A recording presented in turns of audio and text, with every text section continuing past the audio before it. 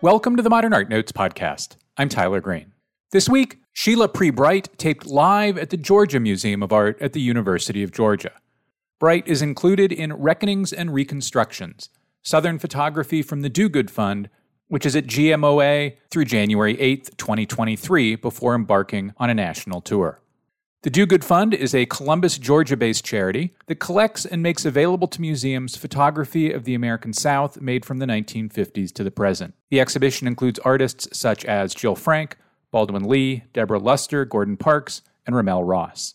Bright's work builds narratives about social, political, and historical events through a series of pictures of landscape, social justice movements, suburbia, and more. Solo exhibitions of Bright's work have been held at the Clark Atlanta University Art Museum, the High Museum of Art in Atlanta, the Wadsworth Atheneum in Hartford, and more. Her book, #1960Now, Photographs of Civil Rights Activists and Black Lives Matter Protests, was published by Chronicle Books in 2018. Amazon and IndieBound offer it for about $18 to $30, a total steal. We'll have a link at manpodcast.com. Sheila Pree Bright taped live at the Georgia Museum of Art after the break.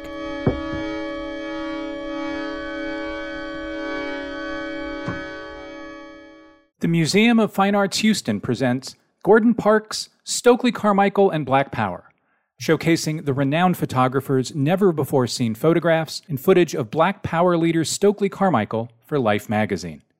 Parks had a prolific career as the first Black staff member at Life, and his artistry extended to writing, film, and music.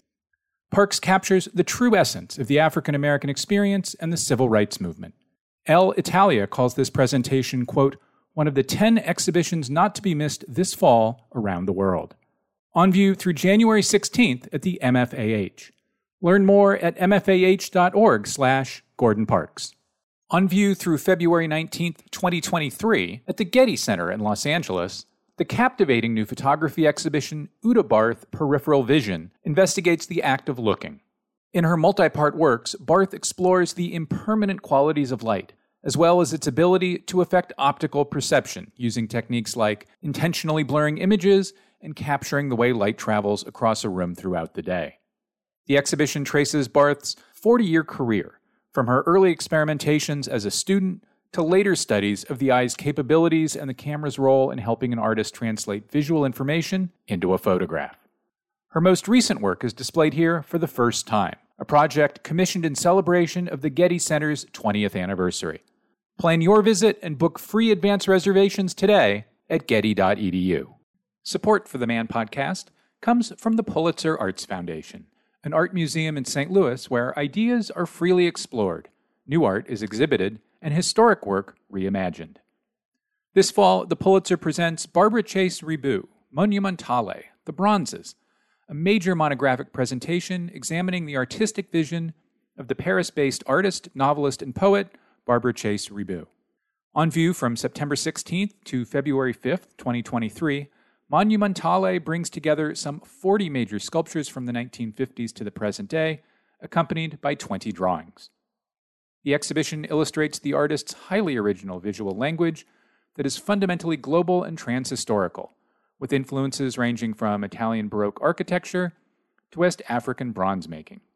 For more information, visit pulitzerarts.org. California artist Alexis Smith is widely known for working in collage, layering quotes from film and literature with movie posters, album covers, advertisements, and newspapers. She highlights the narratives embedded in our culture, asking us to think critically about how they inform our sense of self and our society. Now, through February 2022, immerse yourself in Smith's collection of images and objects at the recently expanded Museum of Contemporary Art San Diego La Jolla campus. From intimate artists' books to room-sized installations, visitors will witness film, literature, pop culture, and Hollywood reinvented. Plan your visit to the Museum of Contemporary Art San Diego by going to mcasd.org. Organized by and on view at the Georgia Museum of Art at the University of Georgia through January 8th, Reckonings and Reconstructions, Southern Photography from the Do Good Fund, is the first large-scale survey of the Columbus, Georgia-based collection. Highlighting a wide-ranging group of photographers diverse in gender, race, ethnicity, and region, It features 125 photographs by 73 artists, including Gordon Parks, Sheila Pree, Mark Steinmetz, Michael Stipe, and William Christenberry, and asks questions that identify and complicate conventional ideas of an American South and Southern photography. Visit georgiamuseum.org for more information about reckonings and reconstructions, or visit athensga.com to plan a trip.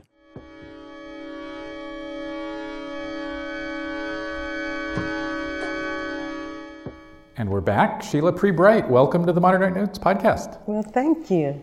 You were born in the South, in Norcross, Georgia. No, it's Waycross. Oh, is it? Yeah, Waycross. Oh, Waycross, Georgia. Yeah. And raised in a military family, which meant New York and Colorado and Missouri and Germany.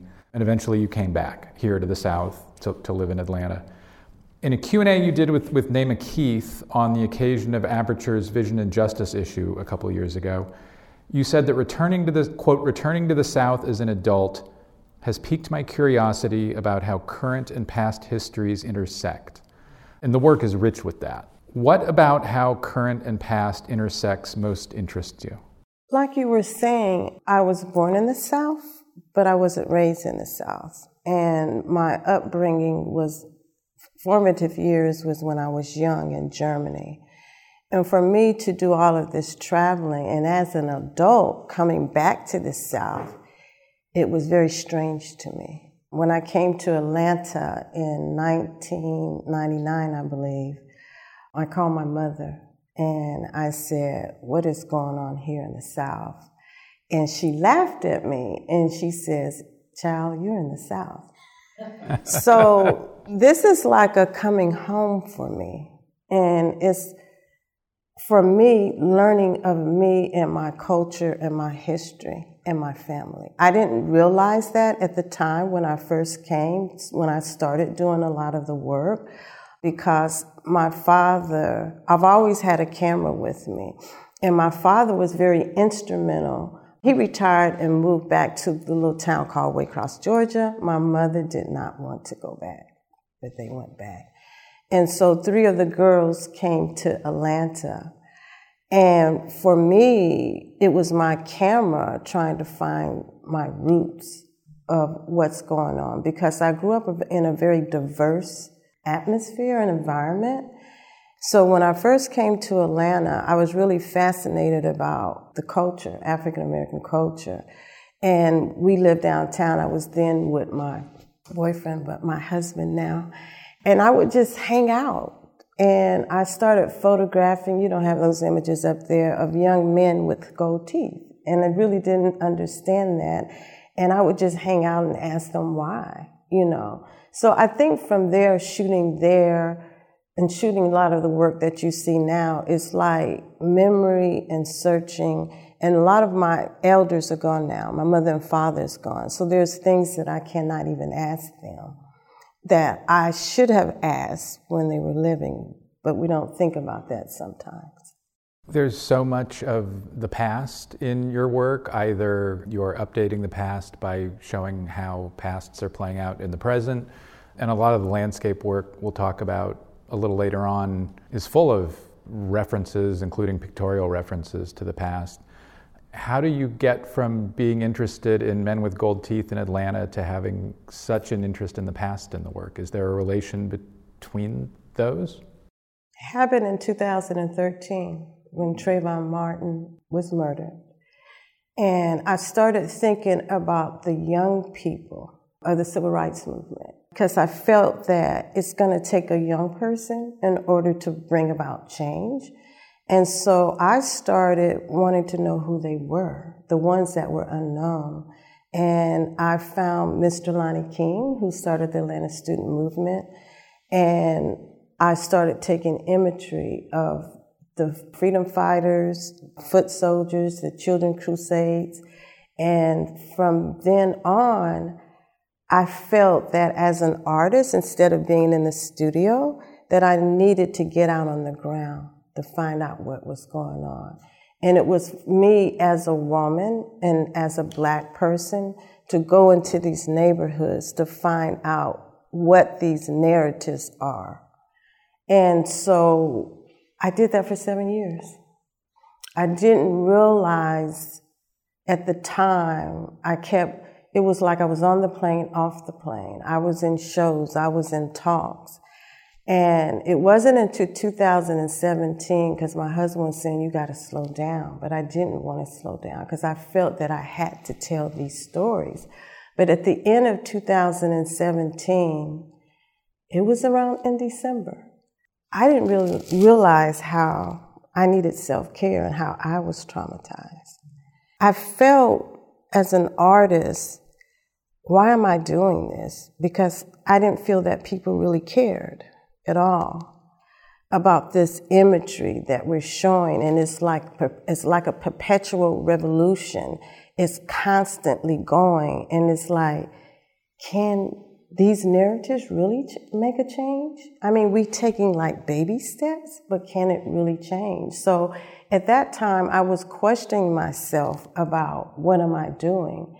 And I got a call from the photo editor from the New York Times, and didn't know him. And he said, I love your work, and I want to commission about 6 or 7 photographers to do an essay. I said, what is the essay going to be about?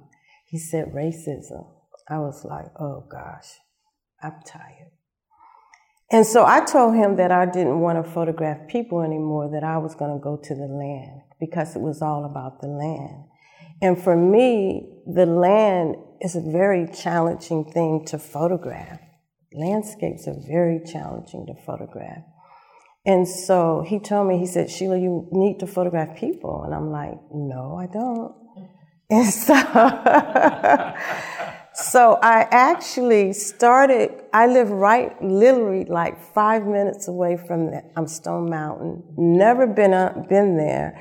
I graduated in, I believe, 2003 at Georgia State. And my husband and I, we moved to Stone Mountain. We didn't think we would ever go to Stone Mountain, but we did.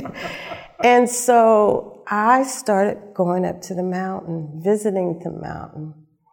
And I wanted to know more about the mountain. And specifically, I wanted to talk about the issues that our societies are dealing with is through the land. And that's how I started with the landscape.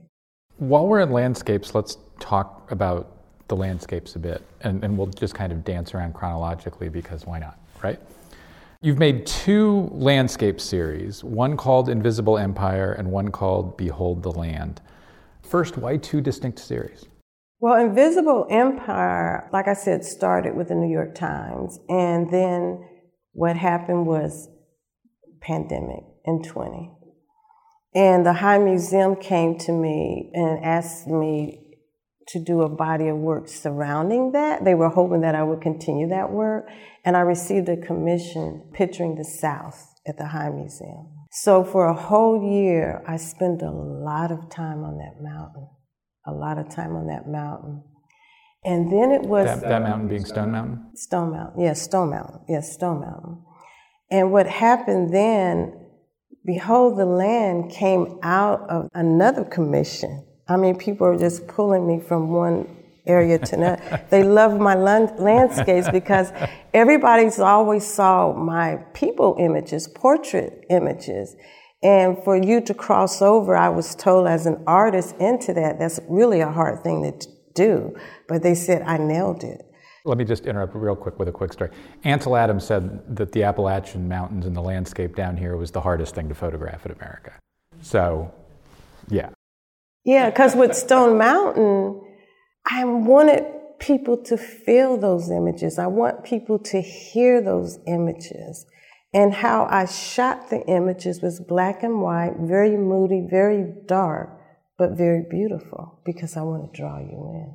I had a question about actually how dark they are. So did you shoot them dark? Did you print them dark?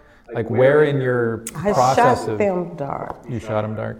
What happened to me is very experimental mode. I took Polaroids and I started photographing Polaroids because I wanted the Polaroids to inform me how to shoot this, okay? And so that was like my process when I was up in the mountain shooting the Polaroids. And I just didn't want to regular landscape where people's like, oh, that kind of way. I wanted people to feel. And one thing about these landscapes with Invisible Empire, it came out of a lot of reading that I have been doing of W.E.B. Du Bois. And he talked about how beautiful Georgia is, but so disturbing. I don't know the exact quote on that. And he named that essay Invisible Empire. So I delved into about the KKK and white supremacy, because a lot of times, and I'll speak for myself, we watch the news, we hear little things about different cultures from different people, but do we really dive in and do any more research? So I started doing the research, and I learned so much. And with these landscapes, I decided to title each one of them, because I wanted to tell a narrative through the titles with these landscapes. If you go to like a Google Images search and search on Stone Mountain, all of the pictures are over bright and over light because they're people who are trying to capture the freeze. You know, had you noticed that? Were you mindful of, by making my images here darker and more, I don't know, in works from Invisible Empire, the thing I had in my notes over and over again was the contest is still on. So when people take a triumphalist picture of Stone Mountain, highly lit, to show the freeze, that is a celebration of perceived victory. Yes. And I think in your pictures, the feeling is the thing is still on very much. So were you mindful of how going darker with your pictures would answer and contest those triumphalist pictures that... I didn't think about that at all. I just thought about the research that I was doing and what I wanted to show and what I want people to feel and hear from these images. So that's when you asked me about Behold the Land. So I received a commission with Emergency magazine, and they wanted me to photograph landscapes in black and whites. And the whole concept was, coming out of the pandemic, is like living in the unknown. What does the future hold for all of us? And so I started reading W. Du Bois again, and he'd written an essay on Behold the Land. And I wanted to, coming from Invisible Empire, and what, to me, that was an awakening for me as a Black person about the reality, about the land, but looking into the future. That's why I call this Behold the Land. And that's why these images are back to back, Behold the Land. So that phrase, Behold the Land, it comes from a 1946 Du Bois speech, and it's a speech Du Bois gives to the Southern Negro Youth Congress, which existed for 8 years, and was, I think in today's vernacular, we call it a leadership training program for young people. And the idea of the Congress was that the greatest threat to the United States wasn't communism, it wasn't, anti-capitalism, it was fascism and how fascism was administered and carried forth by white supremacists. And so Du Bois gives this speech to young people, I don't know if I want to say children, but young people. They were young people, and it was a very diverse group. Yes, it was not all white or all black. It was an integrated group, and in fact, it was one of the first groups that, for example, in Alabama, that Bull Connor targeted in an effort to keep white people and black people from meeting together. Some of his earliest attempts to enforce segregation. And so the children part in that is important, and we'll come back to it later. But in these pictures, beauty is a really key strategy. And I think you wrote something that kind of gets at that a bit. Yes, because with the magazine, this is the magazine, Emergence magazine, and it came out this year, they wanted me to write an essay, and I wasn't feeling an essay. And I'm not a poet or do poetry, but I end up writing something like poetry, and I'm going to read it to everyone. It's Behold the Land. I feel the ancestors calling as I journey into the land, dirt and blood. Broken families of generational trauma, babies, children's, husbands, wives, black bodies. Behold the land. Where is the love, the beauty, the justice? filling the spirits, releasing us, black joy. Behold the land. Going to reset the clock in the southern sun. I feel it in the air. A new start, a new foundation, the beauty of Mother Earth. So with this work is I'm looking into the future. And what does our future look like? And I'm doing this through the land because with Behold the Land, I'm coming up with another body of work of my own, not commissions, collectively through Invisible Empire and Behold the Land. And I'm working on the coastal cities in Georgia. In Behold the Land, there are a number of pictures that are built from and with blurs. What about blurs was interesting to you? I felt by blurring some of the images, it's like we're living in a world right now where we're really living in the unknown, and it's kind of like a blur. So I'm dealing with reality and non-reality to a certain extent, because when I get onto a lot of these social media platforms and we see all this performance there, what is reality? What is real? And so with the landscape, I'm playing with the notion of the future. We're getting ready to go into AI, where you probably won't even need a camera, because I started this yesterday. All I did was type words, and there's an image. So I'm really thinking about the future and how we're going to exist. And I feel that the land is very, very important because it's all about the land. It's all about the land. I've been doing another side project on farming and photographing that too, because it seems like from a spiritual sense that we need to connect with the land. And I'm really enjoying myself with these landscapes now. It's giving me a sense of peace. And it's given me a sense of spirituality, you know. What is that? That's interesting to me, because when I think of artists, like maybe the artist most famous for using blurs ideologically, if you will, is say Gerhard Richter. And his blur, he uses blurring to address the past, and particularly the horrors of Germany's past. And so to hear you're using blurs and looking in the other direction is really interesting. I mean, that's like a really different point of view. Yeah, that's fun. So we were talking about Du Bois and the 46 Southern Youth Negro Congress. I don't know. I think I have it in here. Organizations should have 3-word names. But anyway, the point I was getting to is that that's a project that a speech Du Bois gave to children. And while you are definitely not a photographer of children, the experiences of children and the impacts of children run through a whole lot of your work. There are lots of children in the Ferguson pictures, for example, the #1960Now pictures. There are 2 girls and a younger boy carrying signs in a march. There's your entire Plastic Bodies series, which is about children's engagement with objects that suggest to them who they might be.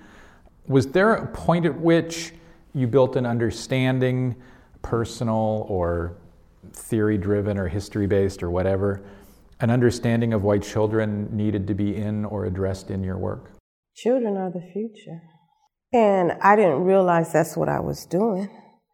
But I think it all comes back to how I was raised. Because as a child, 4 or 3 or 6 years old living in Germany, and how as a black person, didn't really think about me being black back then, how we were looked upon. And so I think that's really forming the reason why I photograph. I'm learning that right now, of why I'm photographing the things or even the young people, because I was a young person, and people looked upon me as not too smart. I was very quiet. I was a bookworm. And I'm a lover of books, and people used to chastise me a lot. And I think I'm always looking at young people, whether it's through the imagery of think about these protests and how these young people, one of the images, you see these 3 girls that was taken in Ferguson, how they're being, at an early age, being pushed out, okay, to deal with the protests, okay? Do you understand the kind of trauma that they're having? And then when you become a grown person, and I think about, because it was one young black boy, but it was two young black girls, and I think about black women and how do you protect black women and what they have to constantly endure in society. And it's like I have this image of the mothers. I was asked another commission. This was in 2018, and at the time I was doing a lot of traveling, and this is in Atlanta, and an art organization wanted me to do a mural. And I was busy, and I'm like, yeah, I'll do the mural. And I didn't realize what it really entailed. It was part of the NFL. They wanted to talk about the legacy of the past and the present. And that was the time when Take a Knee, what's his name, Colin Kaepernick, was doing Take the Knee, and I think the NFL wanted to do something as far as PR and public relations with that. And I didn't know that, so I went, they asked me to come to a press release, and when I found out about it, I was like, oh my God, I'm not gonna do this. And so the reporters came to me, and I'm backing off. They said, why are you backing off? I said, because I don't like y'all. And when I got home, I had so many people that saw me and said, Sheila, you got to go through this because we know what you're going to do. You're going to take a stance. And I thought about it, and when I was in school, my father was the one that was responsible to tell me to go to school for photography because he said I liked it. So he put me through to get my MFA at Georgia State. So I studied Richard Avedon a lot. And it was because I love the way that he photographed portraiture and people and how he pulled them out of their environment, and that you can just really look at them I don't want to say study them, but really feel something from all of that. And so I saw a Richard Avedon photograph that he took in Atlanta in the 1960s of, I was going to say James Bond, but his name is not James Bond. Julian Bond. I used to work with Julian Bond a bit, and he would not have minded. I know. Julian Bond. And he was holding his 6-month-old daughter, Phyllis, with the SNCC students behind him.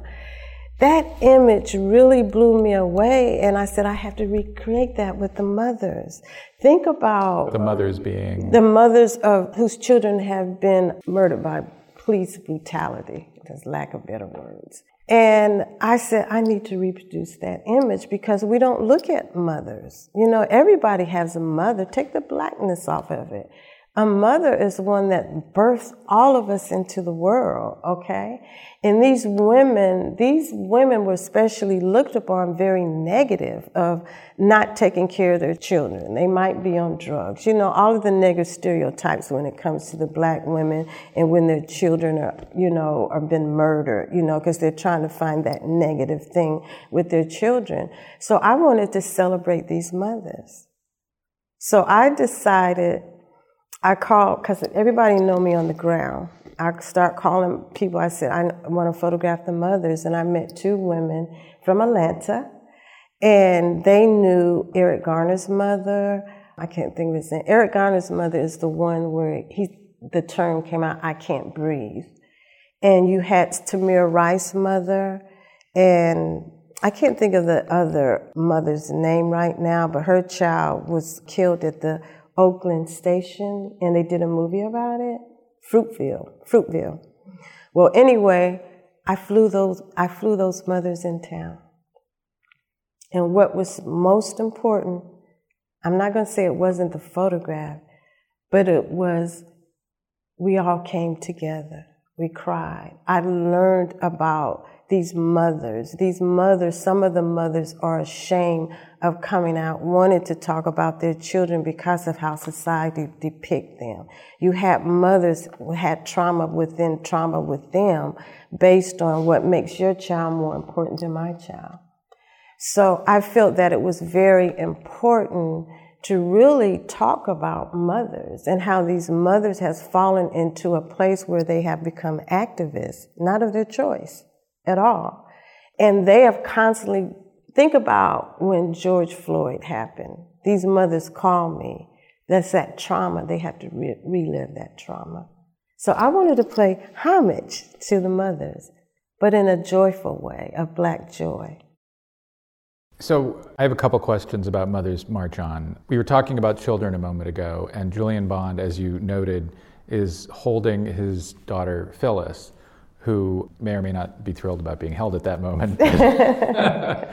So when you saw that Avedon and became interested in that Avedon, it was for the child, not for Julian? I think the symbolicness of what it represented, it was the child, and then these were young people. They were 18, 19, 20 years old. They were activists. It was all a combination of all of that. And to see that image juxtaposed of Richard Avedon and the mothers, and you see Miss Carr, Gwen Carr, hold her, that was probably one of the last images. And she just opened her hand up, and she's childless. And Julian Bond has child. There is one person in your picture who is not a mother of a young person who was killed by police, and that person is Dr. Rosalind Pope, who in 1960, when she was a young person, not a child, but... she was 19 years old when she authored the Appeal of Human Rights? Appeal for Human Rights, 1960, which ran in the Atlanta Journal-Constitution as an advertisement. And I would love to know, as an old journalism person, why the paper didn't run it as an op-ed, but we'll leave that alone for now. And so you included Dr. Rosalind Pope in your image. So it's certainly a callback to, the Appeal for Human Rights and that era, and a human link between the two pictures. But were you interested in that she had done something so important, pivotal, and really capital M movement defining as a young person? I was looking at generational, because my book, 1960 Now, I have the young and the elders in the book, because I don't think that we're very well connected. And when we're young, we don't listen a lot of times. And I felt that it was very important, generational, so to connect what's going on, because we don't know at all. So it was more generational, and those women cried. I mean, you would have experienced this. It was a beautiful experience that I will never forget. That was the most important thing, not the photograph. It was the experience with the mother and Dr. Rosalind Pope. And we learn of each other, because we don't talk to each other, okay? It's just maybe women things. You installed Mothers March On with the Avedon on the sides of one building or two, I'm not really sure. It was on one building. It was a single building with a gap between, like a recessed gap between. So the two pictures are huge, but they're about 15 feet apart. There'll be an image of both Sheila's picture and the installation on manpodcast.com. So one of the things that's striking about that installation is that within two pictures is really several centuries of American history, of success and hope and resilience, and of course also our national failure. Did you always know that you were going to put those two pictures together in the installation, or did that come about as a possibility as the process of making the work and showing it came about? Well, when I saw the Richard Don image and the image that I photographed, I knew that it had to be together. I called the Richard Avedon Foundation. I said, I'm going to be in New York, and I want to use the Richard Avedon Foundation. You know that's hard, right? The director says, okay. We met. And I was overwhelmed with him, and he was overwhelmed with me. He says, whatever you want to do, I'll let you do it. Good Lord. That's not the easiest thing in the world. No, it's not. With any photographer's work. Right, and for that foundation and to use that image on the wall, oh yes, that was, yes, yes. So I'm guessing you mocked it up and had a sense of what it was going to be like, but when it got installed, was the communication between the two works what you had imagined it would be? Yes, and everybody loved it. I mean, it was hell getting it up. I'm not going to get into it. But when it got up, I cried.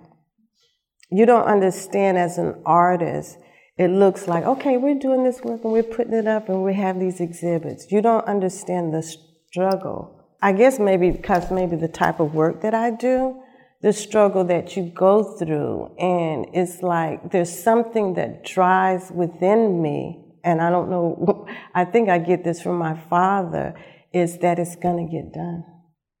And when it got done, because I didn't think it was going to get done, I cried. It was amazing, yeah. So all of this is not about me. It's really about the collective of African American culture. We're not just monolithic one thing. I'm trying to talk about the culture from gold teeth to plastic bodies to, you haven't seen the farming yet, but it's a collective of all of us and what we represent, besides what we see in the media about us. That's a good pivot to the 1960 Now pictures, which are about collective action. And kind of before we ease into those, or maybe to ease into those, and not just because we share a university in common, I want to ask you about an experience you had at the University of Missouri, which at the time, when each of us was there, different times, had a famous and much admired journalism program. And you took, you weren't a J student, but you took a class in photojournalism when you were there? My last year in college I did, because I was like I said before, I was very shy, and I don't know what made me take that class. I can't even remember why, but I think it was like an elective or something, and I took that. And that's when I said I could speak through the camera. That's what really opened me up. So what about that class taught you that having a camera could work that way? And then as a, I don't know, what was your major? Something else, textile. So then what about that class made that open up for you? It allowed me to understand how to tell stories of people, okay? Because I follow around an educator, a teacher, and I started photographing that.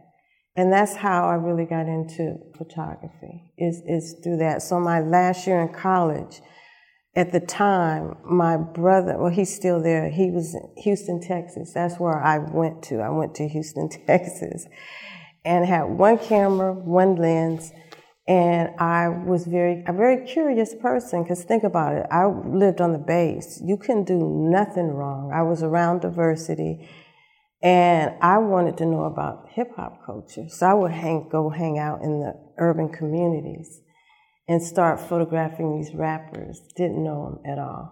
And I started photographing gangster rap. I was around the drugs, the guns, and everything, really naive. When I think about it, very, very naive, and God was really with me. I mean, I was over at the houses where one guy said, I need you to come over and photograph they have labels and they're artists. And when I went over there, it was all these young men there, and I'm like, what are y'all doing in the house? Why are y'all here? They had guns and everything, and I asked them, were they real? And they looked at me and said, you're like a white girl in a black body. And so they actually kind of looked over me because of the being so naive. But one thing about it, too, I didn't have any fear, and I felt that they sensed that. And it was always there for me. I mean, I just think about it now.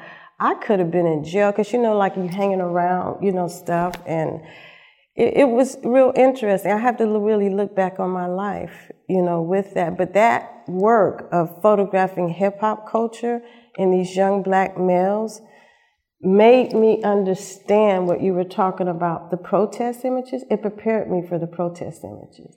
And the reason why I say that is because I was around the culture in these urban neighborhoods, around the gun culture. I saw a lot. I was at concerts. I was the girl in Houston, Texas, everybody would call if you wanted a photograph. It was me. So it prepared you for those pictures, and making those pictures prepared you for the protests because you learned how to be invisible behind a camera, get people comfortable with you being there with a camera. What was the... I'll give you an example. When I was in Baltimore for another commission, but didn't have anything to do with protests. I was there when Freddie Gray had passed that Sunday in the hospital, and that Monday the young people started protesting. Don't know anybody in the community.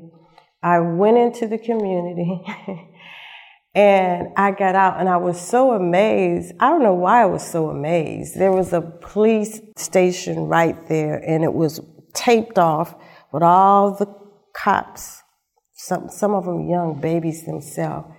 You could feel that energy there. I gets out of the car, and then you had the people over here, the cops over there, and I'm looking at the landscape of these buildings and like, oh my God, I felt like we were in another country, not America. And there was a group of people just looking at me, and they looked at me, and I forgot what I said to them. They said, "We don't want you here. We don't want you Which here." Which they? The people in the community. We don't want you here. We don't want white people here. We don't want the media here. Because the only time that you come into our communities is when you want to talk about something negative. When we cleaning up our community, you don't want to hear about that. So get the F out. So I said, you don't know me. I'm from Atlanta, the home of the Civil Rights Movement, but I'm here to tell our stories. And they looked me up and down. These were guys. And they said, okay. And with that experience, I didn't have any fear with that. That same thing that I was dealing with when I was shooting hip hop, it was a little bit different because I really didn't know them at the time, but I got to know them. It was no fear. You can't, when you go into these communities, you can't have any fear because the media put all this negative stuff out about these communities. I saw a lot of fear, I saw a lot of hurt, and a lot of don't know what to do. The elders are not teaching us anything. And then the elders is against the young people because they don't think that they're doing it right. I saw a lot. So I feel that the hip hop and me being in those communities was the voice. I feel that came out of the Black Power movement, and it was the voice of the CNN back then because they were talking about what was going on same thing that's going on now in those communities then. So that's what I mean about all of that prepared me for being on the ground and not having that fear. When I went to Ferguson, oh my God, you just can feel that energy. Oh, you just feel that energy. And you can't trust anybody. Can't trust anybody on the ground. How did you learn how to photograph a protest or a march? You don't learn, you just do.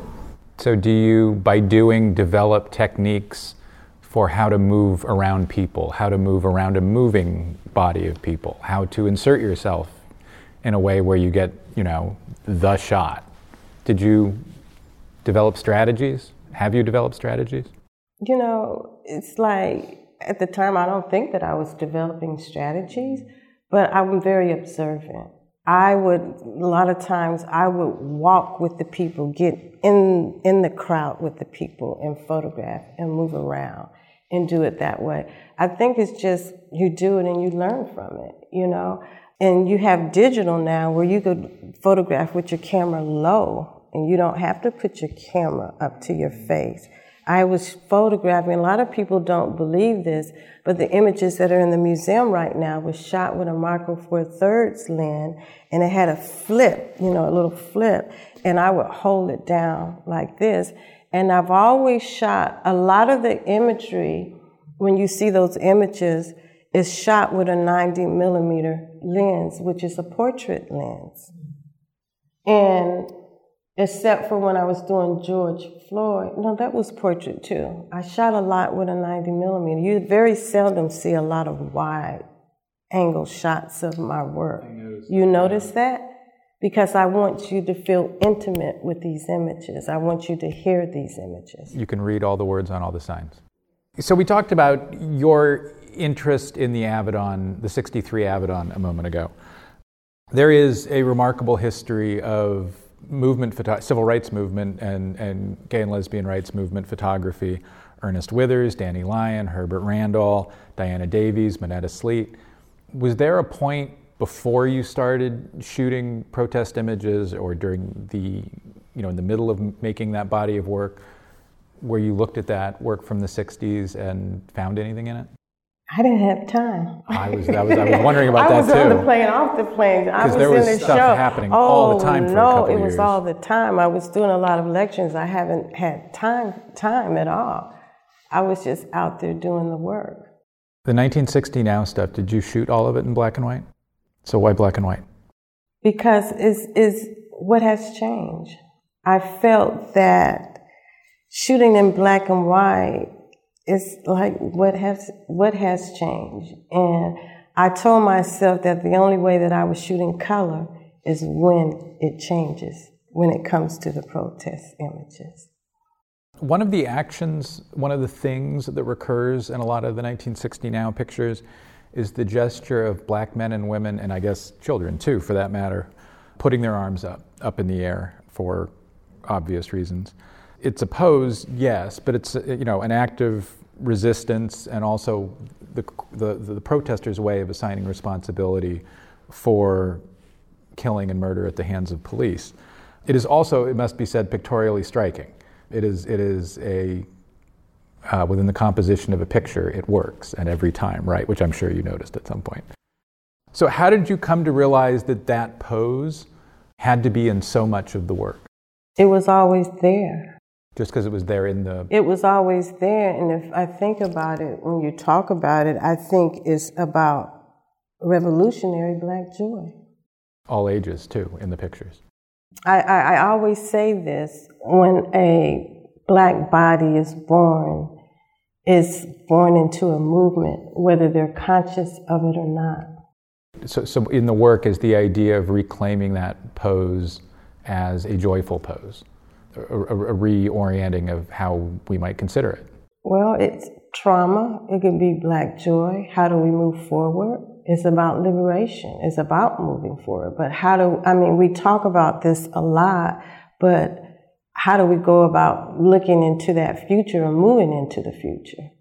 I remember when I was reading through the book thinking, and I'm not an historian of 1960s photography, but I remember thinking that there is no one pose or one bodily position that is dominant in 60s civil rights photography. But I think in this most recent movement, that's there a lot. You're right. It's there a lot. And a lot of that, too, what was going on was the LGBTQ community was really the force behind Black Lives Matter. A lot of people don't really know that, but it really was, yes. In both the 1960 Now pictures and in other pictures you've made, there are a lot of American flags. Sometimes they're in posed pictures, studio pictures, and sometimes they're in the 1960 Now pictures where there might be a little American flag on the mask someone is wearing, because of course COVID era. There might be an American flag, like in one of the pictures here in the exhibition, somebody's wearing distressed. The flag is turned upside down. Yes, well that picture That's too, distressed. which is like my favorite picture in the whole series. Yes. But somebody's wearing like a T-shirt and it says U.S. Olympic Team on it. We'll come to that picture in a moment. With the fist. We'll come back to that picture in a moment. But anyway, so I'm guessing you notice flags. And why? I didn't see that on there when I was photographing. You don't understand. When you're down on the ground, there's a lot going on. And what strikes my eye is that I just capture it. It's just, I capture that. Now the flag with the one that you like, it's in the show, right? No, it's not in the show. I think it's not. Yeah, it's not in the show. It's distressed. It's a woman holding marching, the flag, carrying a flag on a short flagpole, and the flag is upside down. Yeah, it's upside, and that's distress. So when you're when I'm photographing the protest, it's a very emotional thing because I was in the crowd with them with that, and I saw that, and that's when I took that. I was walking with them, you know. And I try to look, you see this image right here? I want to show images that you don't see in the media. They're always showing a black male on top of a car doing something, whatever. I wanted you to feel and hear this young black male right here. This is a young man crying. Yeah, and that's what you're talking about. I didn't even notice that Olympic on him. I noticed the fist in the cell phone, the technology. And think about it, with this movement of today, things can hit globally in a minute. You know, it's just like with George Floyd, you know. So I thought that was and this is the flag right here in distress. That was in Ferguson. That's really interesting because there are flags in a whole lot of your pictures. So there is a picture, the one where the man wearing the U.S. Olympic team flag logo on his back, on the back of his shirt, and he has his fist up in the air.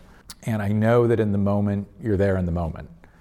But when it comes time to pick the pictures for a series, pick the pictures for a book, pick what you're going to print, just thinking about that U.S. Olympic team logo and the black man with his fist in the air, do you think about 1960 and the Mexico City Olympics? I think about contemporary times because of the cell phone. That's what I was thinking about. But no, that's a good point, though, that you were saying about the fist in the Olympics. Yeah, it's both a metaphor for both of them. Switching to another body of work, your Suburbia series, which you made in the I never know how to say this. It's not the mid-2000s because that would sound like 2050, right? But the mid-aughts. It's a group of pictures of the homes of black people who live in suburbia. And there is a really striking picture in that series of a bookcase. It's a very muscularly composed picture, which I nerd out on. But it presents the bookcase less as a functional bookcase, less as a bookcase that someone is using every day, than as a declaration of a certain bourgeois sophistication. And so I guess first, I wonder what attracted you to the bookcase. All of the books. And coming into a black home, you don't see that a lot. And so this body work came about because in the media at the time, you were constantly seeing images of urban America. And I wanted to show a different point, because at that time in the contemporary art world, the hot thing was suburbia. But I didn't see images of African Americans. And you know, Atlanta is a large community of African Americans that live in suburbia. And that was really a hard body of work to do because you have to gain people's trust. And for African Americans, we never know what people are going to do on the negative side of it, you know? I mean, that's how African Americans are always thinking. So I was able to talk to a few individuals to go into their homes. I purposely didn't want to show the people in the house, and if you did, you would see a woman, I don't know if that image is up there, laying in the bed, and she's reading Newsweek, and it has technology on it. Those are the images that struck my attention more, versus because of the negative stereotypes that are being placed upon the culture. Because when that's how I actually became national, was with that body of work. And I had to go to New Center. It was called Santa Fe Prize, but now they changed their name to Center. And even though I won that work, I had to show the work to publishers, curators, consultants, gallery owners, and they didn't understand the work. They said that I didn't have enough signifiers in the work to show that these were black homes. And I made a joke. You want to see collard green fried chicken and watermelon? So that was the whole point of that work, is to show a different side of the culture, with that work. And I feel that this is the most important work that I felt that I have ever done. Throughout the streams of all of my work, you will see the imagery looks different, but collectively there is a common thread, a narrative with all of this body of work. Were you interested in the specific books in that bookcase? Because they're pretty interesting. Yes, I was. The way that they had it set up. Let me quickly describe how they have it set up, because some people are listening and not having seen the picture yet. Some of the books are set up so that the cover of the book is facing the room, and others of the books are installed so that the spine is facing the room. So they have spotlit certain books by how they, Right. And one of the books is some about blackness is gone. I can't think of the name of the... Deborah Dickerson's The End of Blackness. The End of Blackness. That really piqued my curiosity. And I purchased that book. Yes. Controversial book then and now. Mm-hmm. So some of the other books in the bookcase are Leni Riefenstahl's People of Cow, which is a fantastically problematic book. There's a Gauguin monograph, and I can think of some reasons Gauguin is problematic. The End of Blackness, there it is, yeah. And so for me, when I see this picture, some of its fascinatingness, if that's a word, is there's a certain dissonance in those titles, and I wonder if that struck you too. No, I think it's all about knowledge. People want to know. It's just like how many of us, like I was explaining earlier about when I hear different things on TV about white supremacy, whatever, how many of us go out and do the research to find out knowledge and more about it, okay? And I feel that when it comes to other cultures, I don't know how many people will go out and buy some of these books to read about, Even when it comes to blackness, I want to wrap up by asking you what you're working on now. You mentioned farming. Yes, I'm looking at the land, and I started a body of work a year ago. I got so much going on. A year ago on the urban farming of blacks, because of they talk about the food desert. And there's a Atlanta Harvest here in Atlanta, Georgia. A father and son is built an urban farm where they're teaching blacks how to grow food, how to eat, and the health, because it's very important. We need to connect back to the land. But even within the bigger picture, I'm gonna be photographing the landscape in the coastal cities in Brunswick, St. Augustine. And so that's what I'm working on now. Don't know what I'm gonna call it. It would be a collective of From Invisible Empire, Behold the Land, to this. It's like a new day. Sheila Pree Bright, thank you. Thank you.